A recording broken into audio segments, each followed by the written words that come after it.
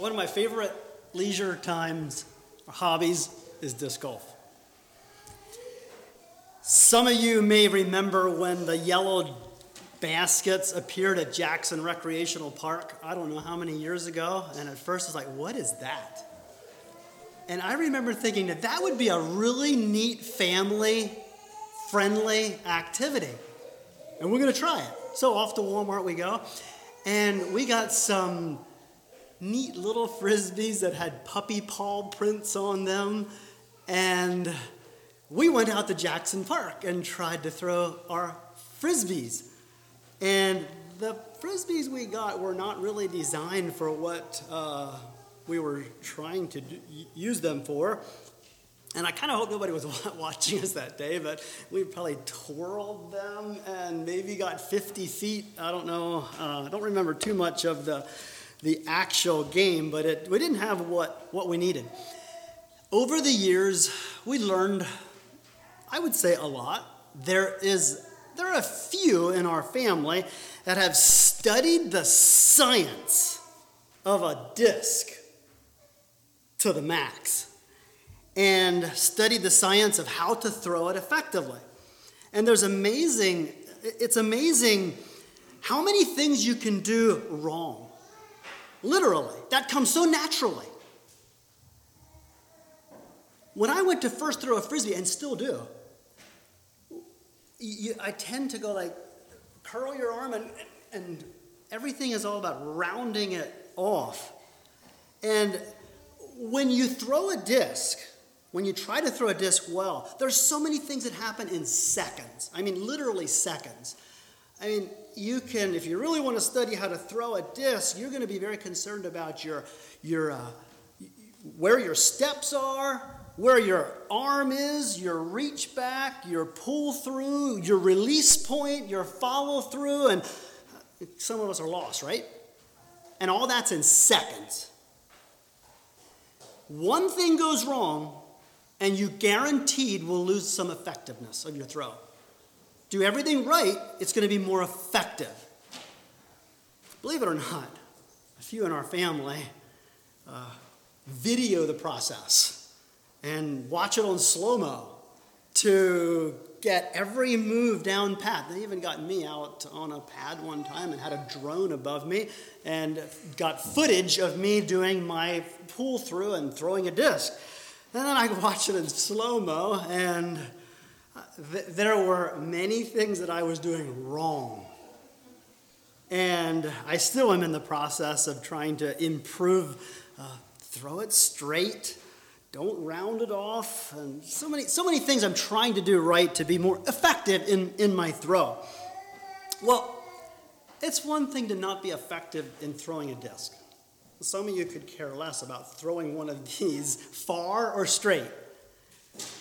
But every one of us here tonight should be very concerned about being effective when we handle the Word of God, whether it's teaching, whether it's preaching, whether it's a children's lesson or whatever.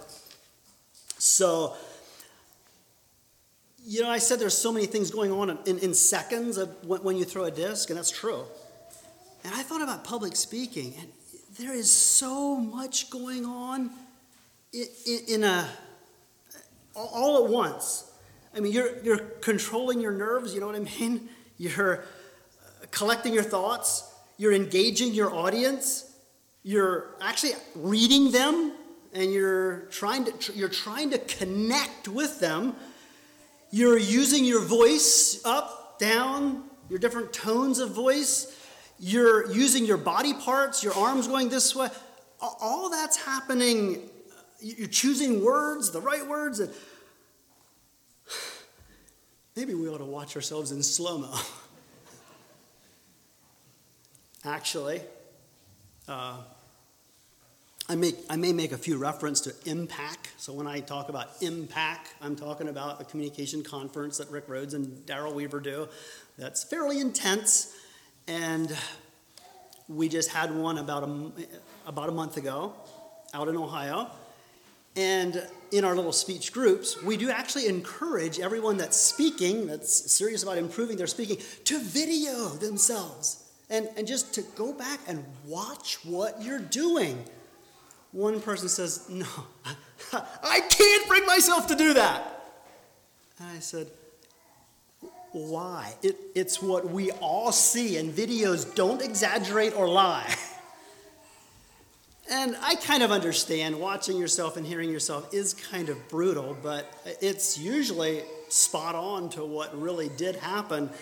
And actually, I would kind of encourage that to, if you want to improve, at least listen to yourself and look for ways that you can improve. Well, there's two primary parts of public speaking, and it is the preparation part and the delivery part. So last month we talked about preparation, and tonight we're going to talk about delivery. So, what's the hardest? That would be interesting to open it up. Where's the hard work? Is it preparation or is it delivery? And I would say emphatically, without thought, preparation is by far the hard work. Now, I do know that delivery can be very intense because it involves our nerves and we're so vulnerable and we wear a bullseye and all of that. But the hard work is definitely in the preparation. If I could reference Impact again, there's 8 sessions. Ironically, the first 6 all have to do with preparation. The 7th session, finally, is on points on delivery. So maybe having one on preparation and one on delivery is a little bit lopsided, but I plan to go through several points on delivery. I don't plan to go back to preparation. I will say, I'll just review the points. And the points were simply valuing your teaching, putting value on it. Secondly, having a clear point. And thirdly, a few tips of preparation and putting it on paper. So, like I said, I don't plan to go back and talk about preparation, but I will say that is where the hard work is. That's where you really sweat and you really try to discern what is God saying, what does God want to say, and how can I deliver the point well. And that's hard work.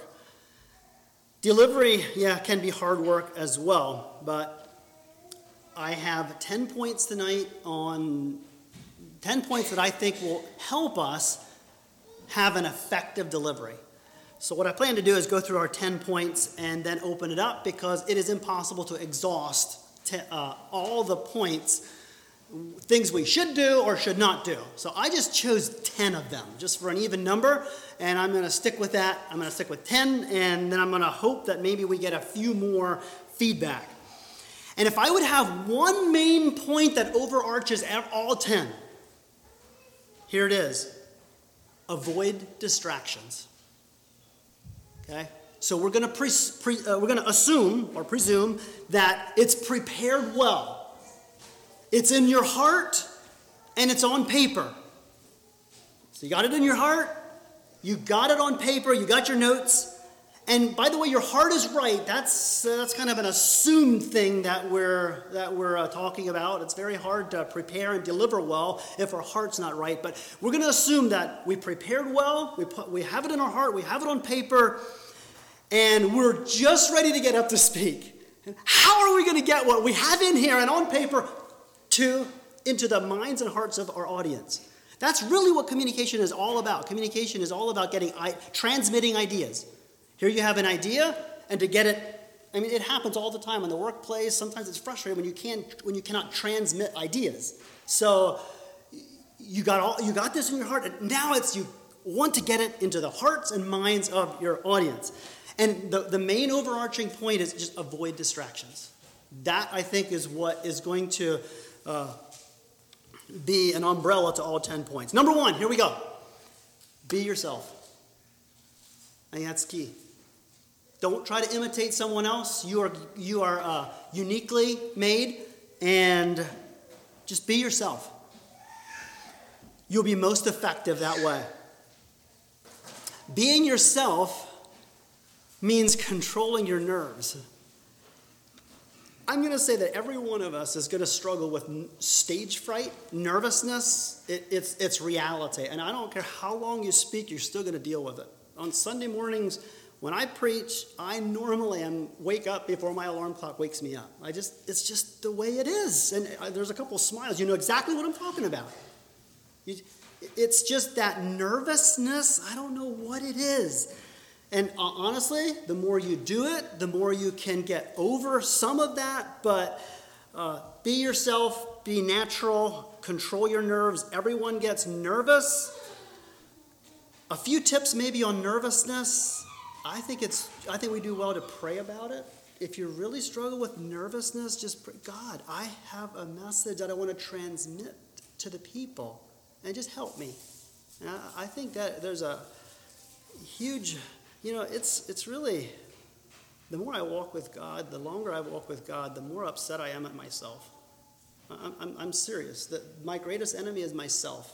Whatever I do, especially in public speaking, one of my greatest and one of your greatest enemies is yourself. Nervousness is all about being concerned about yourself. And when you can honestly get to the point that I really have a burden, I really have something that God wants me to share, and you can get the focus on transmitting that and get rid of yourself. And that's so hard to do. D.L. Moody says, "What the world has yet to see with a man that takes no even sideways glance at self-glory." So anyway, pray about it. Just try to focus on transmitting the message. And I think preparing thoroughly and internalizing it has a lot to do with nervousness as well. When you really get it deep in your heart and you really want to transmit the ideas, I think that is going to be related at least to our nervousness. And every one of us struggles in different ways with nervousness, but the more we can be relaxed, the more your audience will be relaxed. If you're sitting listening to a person that is so worked up, you will immediately, without maybe even knowing it, you're going to get fidgety too. It's just the way it works. You get somebody that's relaxed, you're going to relax. So it's my job and your job to try to, even though everything's happening inside, just relax. The point is be yourself. Your mood will always set the stage. Secondly, I mentioned this in the prior one on preparation. Never apologize. Never. Okay? I hope that's a rule that everybody at Waterworks, Myerstown, Shenandoah, that's a district thing, right? We will never apologize. That should go in our guidelines. We will never, ever apologize in any way, shape, or form. We will never say somebody can do it better than I can. If we want to say that Leon is so much more qualified to do this, then I should have said that when Leon asked me to do it. If you ever apologize when you're asked to do it. Say, no, I'm going to be busy that week. Do your apology one-on-one. Never, ever apologize when you start out teaching or preaching in any way, shape, or form. God didn't call someone else. God called you. You said, yes, I will do it. And you stand up and you're going to give it your best. Unfortunately, when we apologize, we use the very cream of the crop moment to do it. The cream of the crop moment in your speech is the first line or the first minute, maybe. And I, as a coach at Impact, I enjoy helping people work on their speeches. And by the end of the week, they're usually coming to me and says, I know what you're going to ask me. You're going to ask me, what's your first line? I think the first line is so important, or your first presentation of the idea. Sunday school, whenever you speak, your beginning first minute is so important. And the point is never apologize, so I'm not going to go back and tell you how, or in the preparation point, but I just want to emphasize that again in delivery, never, ever, ever apologize. Thirdly, eye contact. As a rule of thumb, 90% of your time talking is just looking right at the people, okay? Just looking, and 10% at your notes. Now, that's kind of hard to do. So for me, I must have a set of notes that is at a glance. I don't know how you do notes, and there's more than one way to do notes, but for me, I have to, my main points are set apart. They're always in blue, and at a glance, I want to know right where and as soon as I say that, I'll be stumbling and fumbling through my notes, but the best you can, prepare your notes that you can use them. They're there for you, but eye contact is so important. This is embarrassing. I remember mimicking a minister as a little boy, me and some of my brothers. And there was one person that I vividly remember. This is how he would look at that corner and talk for a minute. And then he would look at that corner and talk for a minute. And that's basically the entire way through. Now, and I remember another man that was so engaging, and he was looking at you and you couldn't escape. So, eye contact. Scan the entire audience as much as possible. This is kind of humorous. When I was getting involved with Impact, I was critiqued, so I had to go and give a speech, and they were helping me all through everything I was doing. And I vividly remember the person in the back, when it came to eye contact, the person in the back said, "Excellent eye contact." The guy in the front said, "I was going to say that was very, very poor. On a 1 to 10, 1. And now that's just me, okay? I tend to not zero in on the people right in the front. So, as a rule, scan the entire audience. Eye contact. I think that's going to make your lesson more effective. It engages everyone.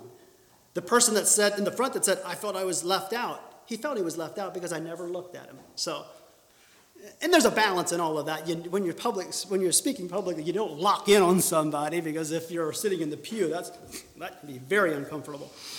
So, scan your entire audience, and it's a two-way street, by the way.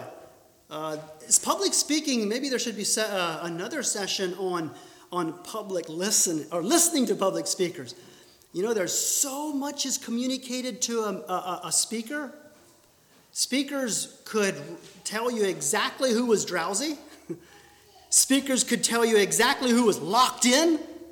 And locked in, engaged audience will always enhance communication. So, eye contact is the point. Thirdly, that was number 3. Number 4, voice inflection. And here we're all created so uniquely and created differently. But God gave every one of us a voice that has high tones and low tones. And I think it is so important that we use voice inflection when we speak. If we don't, you'll still, and just like if I do all the rules wrong in disc throwing, I'll still throw a disc, but I'll lose incredible effectiveness. So it is with your voice. You'll get through the lesson, you'll teach, you'll preach, but you'll lose so much effectiveness if you just have a monotone voice and you just say everything in the same. Do you know what I'm saying? There's a reason that God gave us a voice that goes up and a voice that goes down. And I know there's some natural things here. Some people are given to that and some people aren't as much, but I think it is very important that we try to cultivate that as much as possible. I would love to turn to several scriptures, but do it sometime. Look at, just find a concordance and look up loud voice. And you'll find Jesus often with a loud voice said, "If any man thirst." You think it would have been different? He said, "If any man thirst." There's a time for a low voice. There's a time for a high voice. Another time in the scriptures, Jesus used a loud voice. He said, "Lazarus, come forth." Do you think he had to raise his voice so Lazarus could hear him? No, it was a way to communicate a point. And I think voice inflection, when we fail to use it, we lose so much effectiveness. Now, there's a balance in everything. If I speak in a loud boisterous voice the entire time, that can be very uncomfortable as well. But just simply using it and using your tone, there's a time to speak in a very sad tone. And there's a time to speak in a very loud tone. I don't think when Jesus said to Peter, before the cock crows, you're going to deny me 3 times, I don't think he yelled that like he did, Lazarus, come forth. I think it was more of a, before the cock crows, you're going to deny me 3 times. Our voice is so powerful. So use it. And so much is lost when we don't. For very quiet, spoken persons, I think it takes discipline. It's kind of uncomfortable to get out of some of our maybe natural ways, but anyway, be natural as well. So there's a fine line there. Fifthly, speak clearly. There are some people that have hearing impediments, and they actually depend on reading lips. And can you imagine if I would just stand here like this and talk like this for a while, and there may be, all of us I'm going to lose a lot of effectiveness, but there may be some that don't get a thing. And I think it's so important to speak so clearly, as clearly as we can. Now, this is taking me out of my comfort zone, but try your best with pronunciation. Did I just say that? I did. And even grammar. Try your best. I remember Harold Martin, dear brother Harold Martin, spoke to speakers and was encouraging them. And I remember he had a long list of words that are so often mispronounced. He said you might go through it, and 90% of your audience may just not blink an eye, but 10% it will bother. And he said you lost effectiveness. And then likewise with grammar. And that's an area that I do struggle, but I try my best to, and I think we all should try our best to pronounce well and use as good grammar as we can. Let me say it like this. A poorly pronounced word let me say it like this. A properly pronounced word will never distract or cause you to lose effectiveness. I think that's safe to say. Neither will a proper grammar sentence. Is that proper grammar? A mispronounced word and improper grammar will usually rob from your effectiveness. Okay? Enough said. Better go on to the next point, right? And we all pity the person that has to read the verse with 5 or 6 syllable names and city Bible references that we'd have no clue how to pronounce, right? We all have pity on that person, but we do our best. Let me say this. I cringe when I hear statements that devalue English class. English is taught to properly communicate. If we want to not put a high value on communication, transmitting ideas, then we should put a very low value on English, reading it and writing it. So I think there's a connection between learning English and speaking clearly. So we do our best, right? Read scriptures with zest is the way David Berceau puts it in his book, Plain Speaking. When you read the scripture, try to make it come alive as possible. Don't be obnoxious, but try your best to make it come as alive as possible. It should never be a dull moment in the Sunday school class when the scripture is being read. It should be read with authority and effective as we possibly can. Read scriptures with zest. Use punctuation. When there's a sentence there, a period there, stop for just a second and then move on. Those punctuation are only to enhance communication. So practice this at home. I think it'd be wonderful if every family as much as we can, would read the Sunday school lesson as a family at least one time before we get to our Sunday school class. And we've read through it. We've all taken turns in some way, shape, or form. And read it with some spice and some zest. So the point is, speak clearly. Number 6, avoid word fillers. So, okay, yeah, right?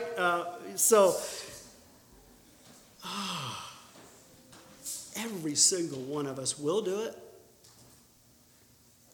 In speech class, when I taught it at Lebanon Valley School, it was kind of fun. We would actually count others' ums. And it's kind of dangerous, but there are a few times where I've heard people say, I wanted to start counting their ums. It does come so natural, but be it known, it's connected to your nerves. It really is. You're trying to think of the next thing to say, and you're just a bit nervous, and it comes so natural, and it robs from your effectiveness. It is better to stop. In fact, we don't understand the power of pause. That was a long pause. Sometimes you say something and let it sink in. Rather than put an and, okay, so that is precisely the purpose of the word Selah in Psalms. It's an added period, a little longer period. Stop and let it sink in. So in our speaking, sometimes it's just okay to pause. So avoid word fillers as much as we can. Sometimes instead of word filler, we'll simply repeat the sentence. We repeat the sentence. Now, there's a place for repetition. There really is a reinforcing a point, but often a repeated phrase is the exact same thing as a word filler. So try to avoid them as much as we can. 1 Peter 2:7. Here's a verse. Listen to this. Honor all men. Love the brotherhood. Fear God. Honor the king. You see the way it was said? 4 sentences in 12-word or so verse. But the purpose is say it in short segments with a slight pause between the 4. Between the 4. So that is avoid word fillers. And trust me, if I would do the brutal work of watching this recording, I could probably count, and maybe you have already counted them. I know what my go-to word filler is. Maybe you figured it out. It's the word so. And sometimes there is time to use the word so, but it's often I use it as a word filler. But we all have them. We all struggle with them. Just consciously try to avoid them because we're losing effectiveness. Number 7, gestures. You can improve or increase effectiveness by using your body. Yes, it's not just your vocal cords that you're using. Your body says so much about and enhances or detracts from what you're saying. I found it interesting that Ezekiel was told in Ezekiel 6, verse 11, smite your hand, stomp your foot. Yeah, check it out. It's exactly what it says. Smite your hand, stomp your foot, and say, alas, the Lord says. Oh, why doesn't it just say, go to the people and say? There is a time where a gesture adds so much, and it actually comes very natural for most of us in some way, shape, or form. Some more, some less. But don't be afraid of using gestures. There are things to avoid. Several things you probably saw me already do tonight. Just, what does this communicate? I'm saying something when I do that. I really am. And you're actually probably noticing it. Just sometimes it's awkward. Actually, in our speech class, it's a lot of fun talking about gestures because some people throw up their hands and say, what do I do with my hands? I can't put them in my pocket. I can't do this. What do you do with them? Well, the answer is simple. The answer is be natural. And if it's so natural for you to stand here with your hand in your pocket, then it's probably not going to be a distraction. But if you're really struggling with nervousness and you're just can't get your mind off of yourself and get it on communicating that's when I do all these awkward things with my hands. Yeah. Be natural and neutral as much as possible. I know that's very hard.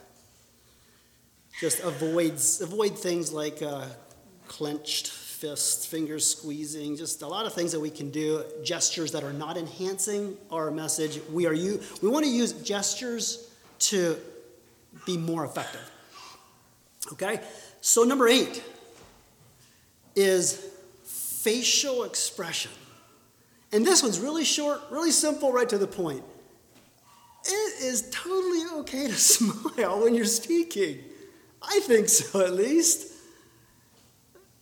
So if you're teaching Sunday school or whatever you're called to do, it's okay to smile. And I know it's hard to do when we're just really, really nervous. But no one is attracted to a forlorn, sad, gloomy expression. Nobody. There's always will be a more engagement with a smile. So as much as possible, your facial expression, keep it loose, keep it light, wear a smile. It definitely won't kill anyone. Another thing is match your, I don't know if I said this in gestures, but it's important in gestures and it's important in facial expression. Match your facial expression to your message as much as possible. If you're talking about the judgment of God, and that's not the time to talk, wear a big smile. God's going to come and he is going to pour out his wrath. No, God's going to come and he's going to pour out it. You get the point. Matching your facial expression to your message as much as you possibly can. Same with gestures. There are times to do certain things and there's times not to do certain things. So that's number 8. Number 9, and this one's to avoid. Avoid dress distractions. This is embarrassing. I'll confess. I didn't ask my wife if it's okay, but we were at a place where we heard someone speak multiple times, and we were wondering when he's going to change the shirt that had a big spot on it that was probably there for a long time, and it was day after day. And it was a distraction. Fortunately, it was a very good, interesting speaker that didn't lose effectiveness in other areas, but in that one, he lost some because we were wondering when he's going to change his shirt. I should have looked. I did a full 360 in the mirror. I wonder how honest you're going to be with me now. Did you ever just want to fix something on somebody? So, as much as we can, and the Lord will humiliate every one of us in some way, shape, or form, okay? In public speaking, we will be humiliated one way or another, or maybe we won't be. We try our best, okay? We shouldn't take things too personal, but we very likely will make a mistake somewhere. But I think it's important that we should do our best to avoid dress distractions. Maybe you watch someone speak and he kept adjusting his clothes somewhere. I'm not going to give you an example, but there are some people that and it's a natural thing. They didn't try. They didn't know but if they would take the brutal work of watching it in slow-mo, They would say, you gotta be kidding. No way. Yeah, videos don't lie. Anyway, I don't want to make this public speaking thing too, I can't reach it. It's just simply tips that we can all reach. At Impact, there's a slogan. It goes like this. When you speak, everyone will critique you. That's just the way it is. You will be critiqued. At Impact, we do it face to face.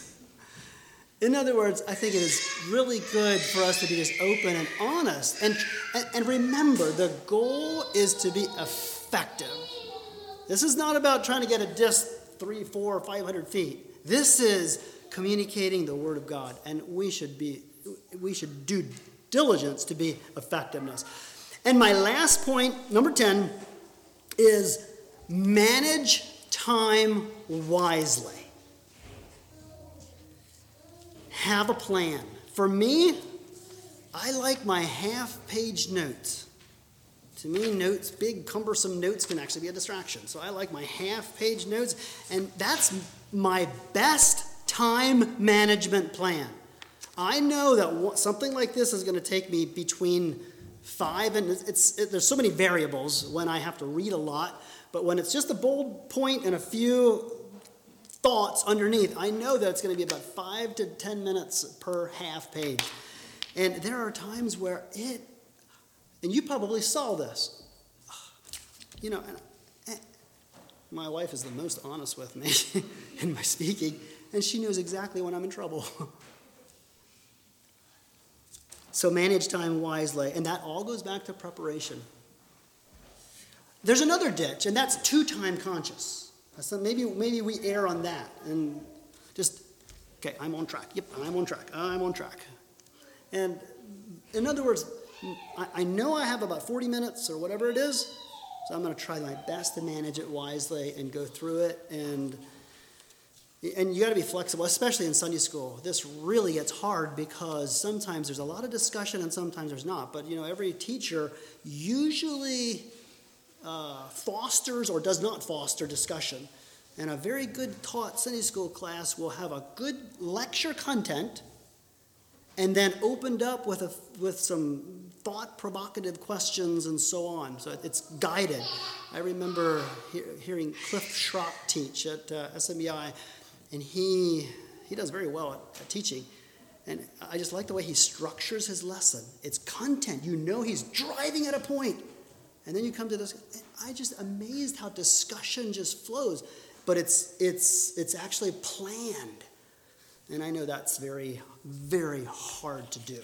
And if we would do it 24 or for a full-time job, it would probably help us.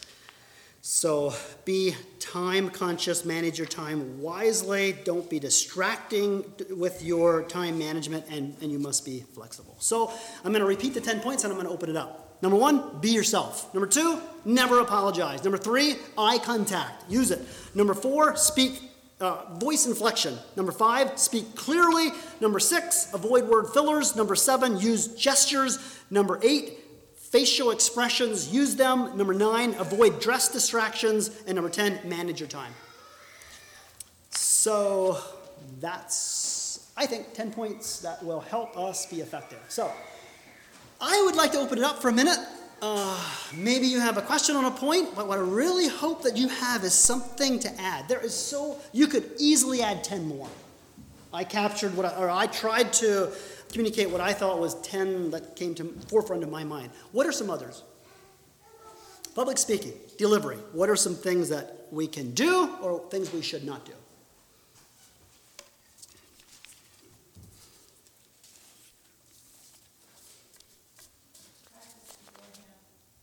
Good. Practice beforehand. That's brutal. That's hard work. But take your notes. Some of us have wet ink when we are walking into church, and that's not good. Very good point. Practice beforehand. Run through it. That's the go-to cliche at Impact. When somebody comes back with a well-prepared speech, go practice it one more time. Any others?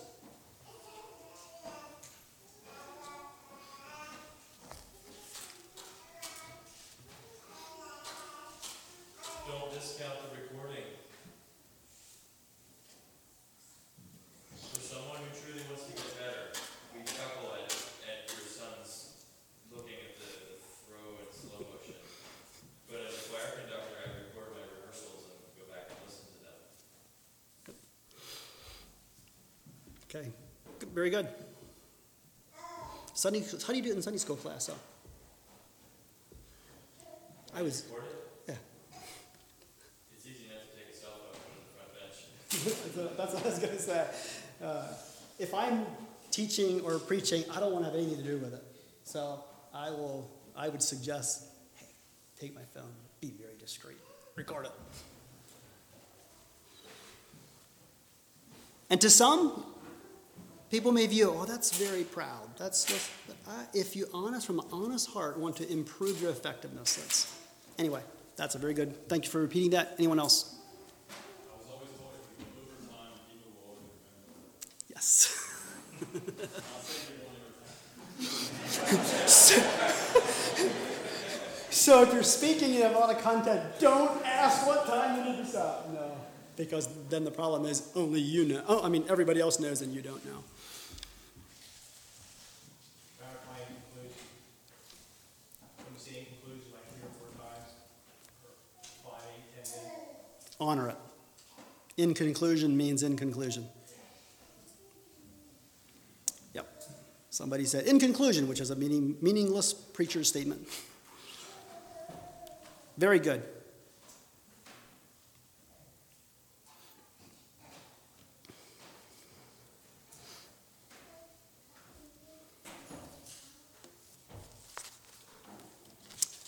Okay, thank you very much. And I'm going to turn it back to